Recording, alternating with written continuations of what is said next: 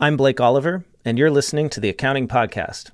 An independent audit of Maryland's Department of Health has revealed over $1.4 billion in questionable spending and other alarming fiscal failures during the COVID-19 pandemic.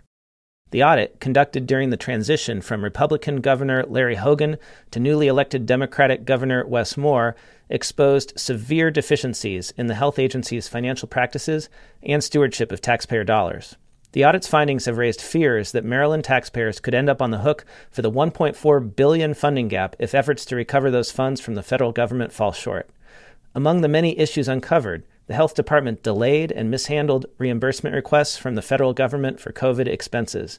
The agency also failed to properly track federal reimbursement payments it received.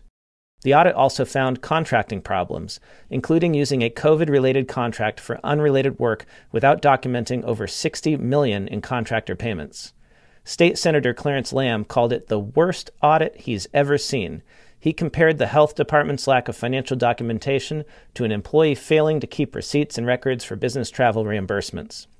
Maryland's Secretary of Health, Laura Henrietta Scott, acknowledged the severe issues raised in the audit, which covered a period before she took over the agency's leadership. She said the department is swiftly taking steps to address the problems. The agency has hired an outside accounting firm to overhaul its fiscal practices. It has also centralized contracting, brought in new leadership, and implemented policies to prevent similar problems in the future. This has been a news update from the Accounting Podcast. I'm Blake Oliver. Thanks for listening. Ever wished you could earn CPE credits while on the go? Introducing Earmark, the app revolutionizing the way accountants earn their CPE.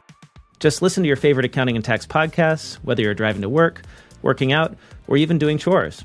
After you're done listening, take a quick quiz. Score 70% or higher, you've earned your CPE. It's that easy. Plus, with Earmark, you're not just ticking a box. You're actually learning valuable insights from top accounting podcasts. So why wait? Download the Earmark app now on iOS or Android and transform your listening time into CPE credits.